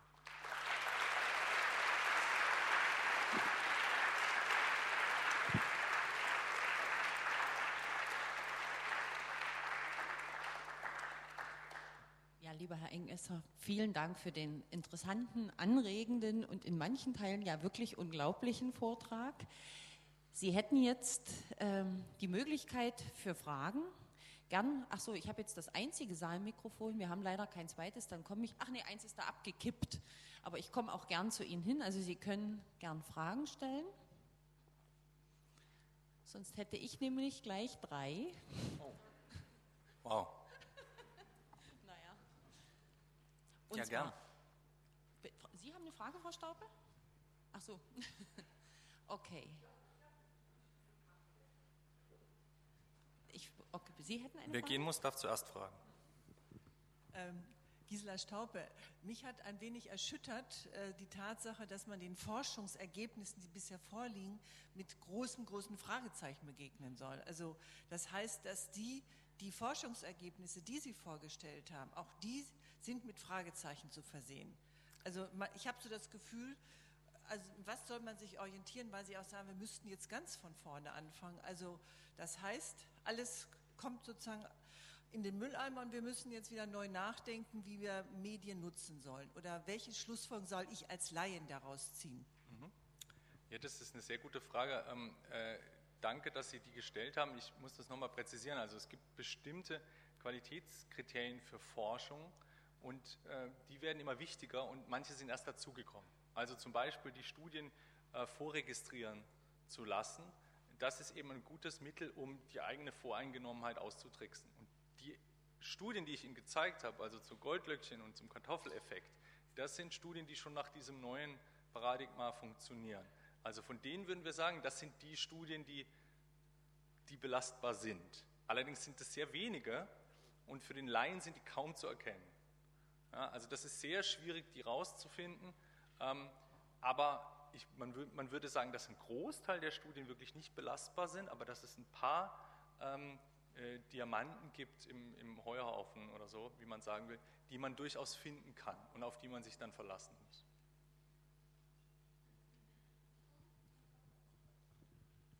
Ja, vielen Dank für den Vortrag. Mein Name ist Felix Thalmann. Ich habe mal eine Frage, und zwar habe ich eigentlich viele Fragen. Ich habe hier ein bisschen was aufgeschrieben.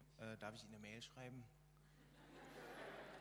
Das ist eigentlich dann die einzige Frage. Ja, können Sie gerne machen oder Sie warten, wenn vielleicht ist nach der Veranstaltung noch Zeit und Sie passen mich ab. Okay, gut, ich kann es ja mal probieren, aber ich brauche mal ein bisschen. Sie können ja die wichtigste Frage stellen. Okay, also eine, die mir jetzt auf jeden Fall irgendwie wichtig erschien, ist zu der Studie mit der Balance der Nutzung sozusagen, mit dieser Glockenkurve, ob es da auch Studien gibt, die also die Nutzung also wenn man jetzt eine Stunde das Smartphone nutzt, ist es okay oder da ist man halt zufrieden, aber gibt es auch Studien, die irgendwie zeigen, wann man das Handy nutzt. Also es ist ja wahrscheinlich auch ein Unterschied, ob ich 10-mal am Tag irgendwie 1 Minute drauf gucke oder das Smartphone 1 Stunde am Stück nutze, sage ich mal so. Das ist wahrscheinlich, würde meiner Meinung nach einen Unterschied machen. Ja, also ich glaube, das haben Sie jetzt in der Studie nicht untersucht und da würde ich mich jetzt zu sehr aus dem Fenster lehnen, wenn ich Ihnen sagen würde, da wüsste ich genau, wie das ist. Aber das wäre natürlich genau in dieser Linie, die ich vorgeschlagen habe, dass man sich eben genau anschaut, was den Unterschied macht. Weil wir haben natürlich das intuitive Gefühl, dass es durchaus einen großen Unterschied macht, ob man zwischen Tür und Angel und in jedem Moment und immer wieder aufs Handy guckt oder ob man sagt, man hat ein bestimmtes Zeitfenster, das man dem dann widmet und danach ist auch wieder fertig. Ja? Und genau das wäre zum Beispiel was, wo man sagen würde, das müsste man in Zukunft auch noch besser untersuchen. Ja, vielen Dank für den tollen Vortrag. Ein bisschen irritiert mich natürlich auch diese Allgemeinheit des Begriffs Wohlbefinden.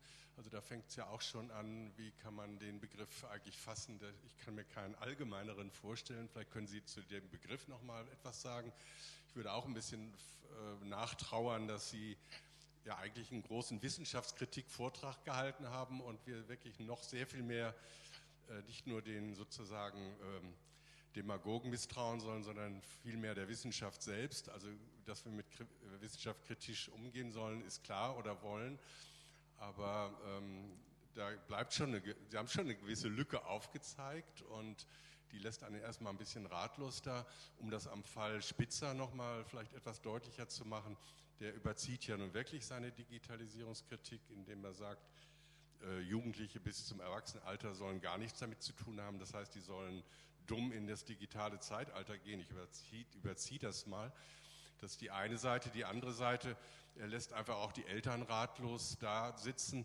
Denn zum Beispiel, wenn er sagt, die Synapsenbildung bei Kindern wird durch Phone-Nutzung gestört, dann muss man auch sagen, wie lange ist dieser Prozess? Ab wann ist ein Phone dann für diesen Bereich nicht mehr gefährlich? Oder wenn er sagt, die Augen werden immer schlechter, alle Koreaner hätten schon eine Brille, nur wegen des Phones. Ich finde, das sind doch Behauptungen, die muss man doch wissenschaftlich sauberer unterlegen können. Also nochmal etwas geben Sie uns doch noch ein bisschen Hoffnung, dass die Wissenschaft auf einem guten Weg ist, diese Kriterien etwas schärfer zu machen, denn wer soll sonst die richtigen Antworten geben als die wissenschaftlich-methodisch saubere Analyse? Und die Fragen sind ja auch besorgte Fragen, also wann gebe ich dem Kind welches Gerät? Das sind doch Dinge, die einen doch sehr bewegen. Ja, also ich habe es ja selber auch gesagt, ich schneide mir damit ja ein bisschen ins eigene Fleisch mit diesen Aussagen. Und ich weiß, dass in Zeiten der allgemein aufflammenden Wissenschaftskritik und Wissenschaftsskepsis sowas natürlich auch eine gewisse Gefährlichkeit hat. Ich glaube aber, dass man es trotzdem tun muss, weil am Ende die Wissenschaft davon profitiert, wenn sie besser wird und es nichts Schlimmeres gibt als Ergebnisse, denen alle vertrauen, die dann aber nicht belastbar sind. Also deswegen würde ich in dieser Haltung schon festhalten und wir müssen einfach uns alle an die eigene Nase fassen und bessere Forschung betreiben und die besseren Fragen stellen und unsere eigene Unabhängigkeit auch stärker unter Beweis stellen als Wissenschaftler. Und das ist, glaube ich, auch die Aufgabe jedes Einzelnen. Und weil Sie jetzt Spitzer nochmal aufgegriffen haben, das ist auch eine Aufgabe der Kommunikationswissenschaft, ja, weil Spitzer ist ja zum Beispiel Psychiater und ich kann mir gut vorstellen, dass er ein hervorragender Psychiater ist, aber er beschäftigt sich eben sehr stark mit Medieneffekten, was er von Hause aus gar nicht gelernt hat. Und es ist dann auch sind dann auch meine Kollegen aus der Kommunikationswissenschaft, die dann nur sehr zögerlich das Wort ergreifen. Ja, also die könnten das ja machen. Es gibt auch Leute, zum Beispiel Medienpsychologen, Markus Appel heißt der sehr stark in der Öffentlichkeit dann auch Spitzers Thesen kritisiert hat. Aber das ist zum Beispiel auch das Problem, dass mein Fach auch da nicht besonders sichtbar ist. Ja, und dass wir dazu auch beitragen müssen, zum Beispiel durch solche Veranstaltungen, das immer wieder zu sagen und zu propagieren. Aber verstehen Sie mich nicht falsch, also ich bin ein großer Freund wissenschaftlicher Ergebnisse und ich glaube, dass das eine der wenigen Evidenzquellen ist, die wir heutzutage haben, aber sie müssen dann eben auch gut sein, sonst sind sie nichts wert. Danke. Ich würde jetzt doch gerne mal meine eigene Frage zu den Medieneffekten, die Sie in den vorgestellten Studien und als seriös vorgestellten Studien als gering einschätzen. Und hätte eine Frage dazu, ob möglicherweise folgende Effekte bei diesen Studien gar nicht berücksichtigt sind.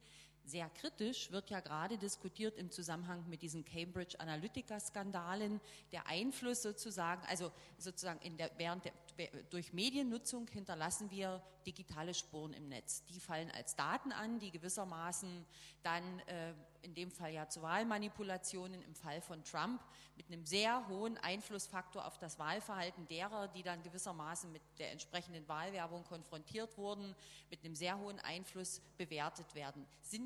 Basiert das alles auf hysterischen Panikmachen, auf unseriösen Studien? Muss man davon ausgehen, dass sozusagen der Verlust von Datensouveränität im Internet und die Monopolisierung von Daten durch bestimmte politische Parteien, das wird ja immer wieder bei der AfD-Wahlwerbung diskutiert, dass die zu sowas in der Lage wären, sozusagen aus Internetspuren, die ein Nutzer hinterlässt, die Ansprechbarkeit sozusagen für Wahlinhalte der AfD herauszudestillieren und damit sozusagen eine Beeinflussbarkeit zu erzeugen? Ist das sozusagen in den Studiendesigns dieser Medieneffektstudien, die Sie zitiert haben, gar nicht sozusagen berücksichtigt worden, diese Art von Medieneffekten, oder sind diese Medieneffekte, würden Sie die schlicht leugnen auf Basis dieser Studien? Nee, ich würde die Effekte nicht leugnen. Also wenn man jetzt das anguckt, also Sie haben jetzt sehr viele Bereiche der politischen Kommunikation genannt, ja, also Bots, Microtargeting und so weiter. Allerdings muss ich sagen, dass die belastbaren Studien, die es dazu gibt, die wirklich den Einfluss von Bots und Microtargeting auf die Wahlergebnisse ausgerechnet oder geschätzt haben, im Grunde auch zu Ergebnissen kommen, die ähnlich sind wie die ich heute Abend vorgestellt habe. Die Effekte sind vorhanden, aber die sind ungefähr so groß, wie sie für alle anderen Medieneffekte auch sind. Ja, also das wird häufig übertrieben. Ja, das hat auch damit zu tun, dass diese Effekte noch viel schwerer feststellbar sind. Da kann man nicht ganz so einfach solche Studien durchführen, wie wir sie jetzt hier für die Handynutzung gesehen haben. Aber trotzdem ist es auch da so, dass man da die Kirche im Dorf lassen muss. Ja, also sehr viele Studien, ich gebe Ihnen nur mal ein Beispiel, sehr viele Studien basieren auf Twitter-Daten. Im Internet. Ja, und das liegt einfach auch daran, dass Twitter-Daten sehr gut verfügbar sind. Facebook zum Beispiel halt einfach den Daumen auf den Daten drauf. Deswegen gibt es sehr viele Studien, die auf Tweets und Retweets basieren und dann Aussagen machen über Social Media. Dabei wissen wir jetzt, dass YouTube eigentlich der Kanal ist, der viel wichtiger ist. Ja? Vielleicht Facebook ein bisschen auf dem absteigenden Ast. Und das bedeutet, Sie machen Aussagen über die Twitter-Landschaft, ja, die überhaupt nicht verallgemeinerbar sind für den Rest der Bevölkerung. Aber wenn das so wäre, warum sind dann Daten so wertvoll? Also Daten, die, was weiß ich, kommerzielle Anbieter erwerben von Facebook, um das Kaufverhalten zu steuern, um zu wissen, aha, das und dies, also ansprechbar auf das, wenn es sozusagen diese Effekte, diese Medieneffekte gar nicht gäbe, wenn es völlig egal wäre, ob bei mir bei Facebook an der Seite die Werbung für Jeanshosen aufploppt und bei einem, der das Datenprofil hat, waffennah irgendwie die Luftgewehrwerbung, sage ich jetzt mal. Und wenn das überhaupt keinen Effekt hätte, warum ist dann eigentlich sozusagen der Datenhandel so lukrativ oder so negativ diskutiert, wenn es diese Effekte und Korrelationen gar nicht gäbe? Also verstehen Sie mich nicht falsch. Ich sage nicht, dass es die Effekte nicht gibt. Das ist also meines Erachtens ist es genauso problematisch zu sagen, dass es die Effekte nicht gibt. Es gibt die Effekte, aber die sind klein. Aber wenn Sie mal hochrechnen, ja, wenn Sie 1 Million Nutzer haben und spielen denen eine Werbung vor und davon nur jeder Tausendste ihr Parfum kauft oder ihr Maschinengewehr, dann haben Sie 1000 Leute, die ihr Parfum und ihr Maschinengewehr kaufen. Ja, und dann sind die Daten natürlich doch lukrativ, weil die sind relativ günstig. Man kann durch relativ wenig Aufwand 1000 Käufer eines Parfums oder Maschinengewehrs generieren, obwohl das insgesamt nur ein kleiner Prozentsatz der Bevölkerung ist. Ja? Und ich glaube, das ist eben auch das Problem mit Big Data, was wir haben. Ja? Also wir stellen uns das vor, dass es dann alle betrifft. Ja? Aber es betrifft halt viele Leute gar nicht oder wenig. Und andere betrifft es stärker. Und das ist eben deswegen, also wenn wir diese Studie da nehmen, die ich da gezeigt habe, die mit den 4,4% Varianzaufklärung, dann können wir eigentlich fast sicher sagen, ja, dass wir diese Effekte auch in jedem anderen Bereich der Medien so ähnlich ungefähr sehen würden, ja, wie da. Ja. Genau hier. Also. Ja. Darf ich noch eine weitere Frage anschließen, weil mich das auch sehr beeindruckt hat, Ihr Einfluss auf Smartphone zum Beispiel, die Anwesenheit von Smartphone auf das Denkvermögen, auf fluide und kristalline Intelligenz. Da würde Sie merken, ich bin Zeitleser, ich würde gerne nochmal auf eine Studie ansprechen, die in der letzten Woche im Zeitwissenschaftsdossier diskutiert wurde, und zwar zum sogenannten umgedrehten Flynn-Effekt, der Abnahme der Intelligenz seit den 90er Jahren, des Intelligenzquotienten seit den 90er Jahren. Also vor 2 Wochen war in der Zeit relativ groß angelegte Studie, dass es wohl diesen Flynn-Effekt gibt, dass sozusagen seit, ich glaube, Anfang des 19. Jahrhunderts der Intelligenzquotient von Generation zu Generation gestiegen ist, immer um 5 bis 25 Punkte pro Generation. Seit den 90er Jahren, seit 1994, nimmt der wohl ab. Man bezeichnet diesen steigenden Effekt als Flynn-Effekt nach diesem Entdecker, der wie Ihr Kollege Pschibilski, genau, also so Metastudien von allen Intelligenztests weltweit gemacht hat und deswegen diesen Flynn-Effekt entdeckt hat, auch als weltweites Phänomen, gibt es eben seit den 90er Jahren diesen sogenannten umgedrehten Flynn-Effekt. Und eine Erklärung für diesen umgedrehten Flynn-Effekt, dass von Jahr zu Jahr die Intelligenz bei Jugendlichen in Studien sinkt, war sozusagen eine heiß diskutierte Sache, der Einfluss der Digitalisierung auf diese Art von Denkvermögen und also man kann das nur in vereinzelten Studien zeigen, zum Beispiel 2 Probanden kriegen eine Aufgabe, die identische Aufgabe, einer kriegt nur Bücher, mit dessen Hilfe er die lösen muss, der andere Proband soll die gleiche Aufgabe mit Internet lösen und dann hat man die in MRT-Geräte gelegt und konnte zum Beispiel feststellen, eine viel diffusere Gehirnaktivität bei demjenigen, der die gleiche Aufgabe im Internet lösen sollte, als bei dem, der sie in Büchern. Jetzt kommt das wahrscheinlich, diese Vorannahmen der Wissenschaftler, die gern das rauslesen wollen, was sie reinlegen in solche Studien. Wie belastbar das ist, kann ich gar nicht einschätzen. Die Frage ist, halten Sie es für wahrscheinlich, nach dem, was Sie jetzt mit dem Einfluss des Smartphones aufs Denkvermögen und so herausgefunden haben, dass es diesen Langzeiteffekt tatsächlich auf, sage ich mal, sowas wie den Intelligenzquotienten gibt? Oder finden Sie, das ist zu spekulativ, um dazu was sagen zu können? Also ich muss sagen, ich bin kein Experte, ich möchte aber 2 Sachen einwenden. Also das eine ist, es gibt ja sehr viele Studien, die Zusammenhänge im Aggregat anschließen. Und da haben wir halt was wir den ökologischen Fehlschluss nennen. Also wenn man, das sage ich immer ganz gerne, wenn man guckt, was ist der häufigste Vorname auf der Welt, dann ist es Mohammed normalerweise und was der häufigste Nachname ist Chang. Ja, weil das ist einfach ein sehr häufiger Name in China und die Chinesen sind ein großer Anteil der Weltbevölkerung. Und der logische Schluss wäre jetzt, dass die Kombination Mohammed-Chang natürlich die häufigste Kombination ist von Vor- und Nachnamen. Und das können Sie sich selber ausdenken, ist gering. Aber wir tendieren dazu, das so zu machen. Und deswegen, wenn wir das Gefühl haben, aha, der Intelligenzquotient nimmt ab, was hat denn zugenommen in letzter Zeit? Was ist denn das Offensichtliche, an das ich sofort denken muss? Ah ja, die Digitalisierung. Es muss die Digitalisierung sein. Ja? Die ganzen anderen Sachen, die in letzter Zeit zugenommen haben, und es sind sehr viele Dinge, die zugenommen haben in den letzten 10 Jahren und abgenommen, die fallen uns einfach so schnell nicht ein. Deswegen wäre ich da immer vorsichtig, wenn man solche Schlussfolgerungen anstellt, weil Scheinkorrelationen gibt es viele. Ja, also wir wissen auch, es gibt einen starken Zusammenhang zwischen Einkommen und Schuhgröße. Je größere Füße Sie haben, desto mehr verdienen Sie. Logischerweise, ja, aber das ist natürlich nur eine Funktion des Geschlechts. Männer haben größere Füße und verdienen mehr in unserer Gesellschaft. Und wenn Sie das rausrechnen und Frauen und Männer getrennt nach Schuhgröße anschauen, dann merken Sie, dass der Effekt weg ist.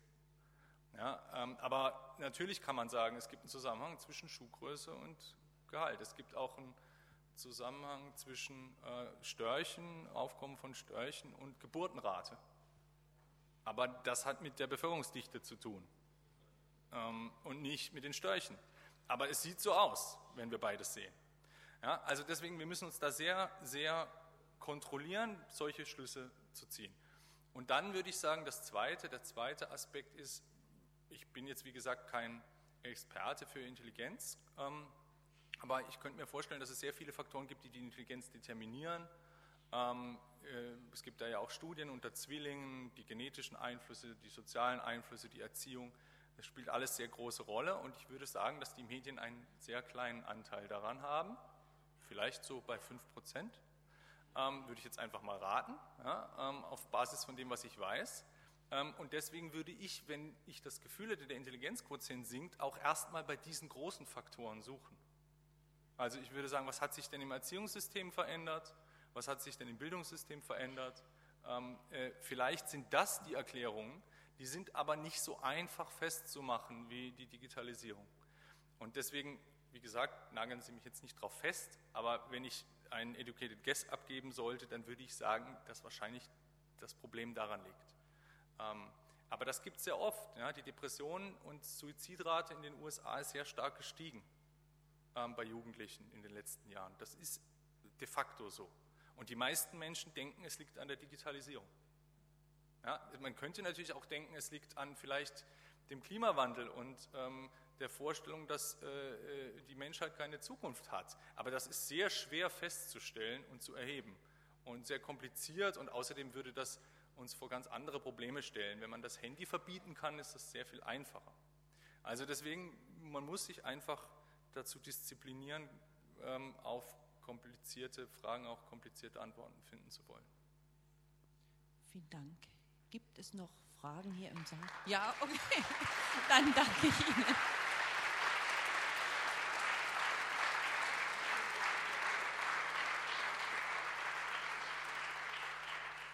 Wenn Sie wollen, nächste Woche Dienstagabend, gleiche Zeit, gleicher Ort, da geht es um Zukunft der politischen Kunst. 2 Vertreter des PENK-Kollektivs sind hier und ja, Sie sind wieder herzlich eingeladen. Guten Nachhauseweg. Tschüss. Vielen Dank. Vielen Dank.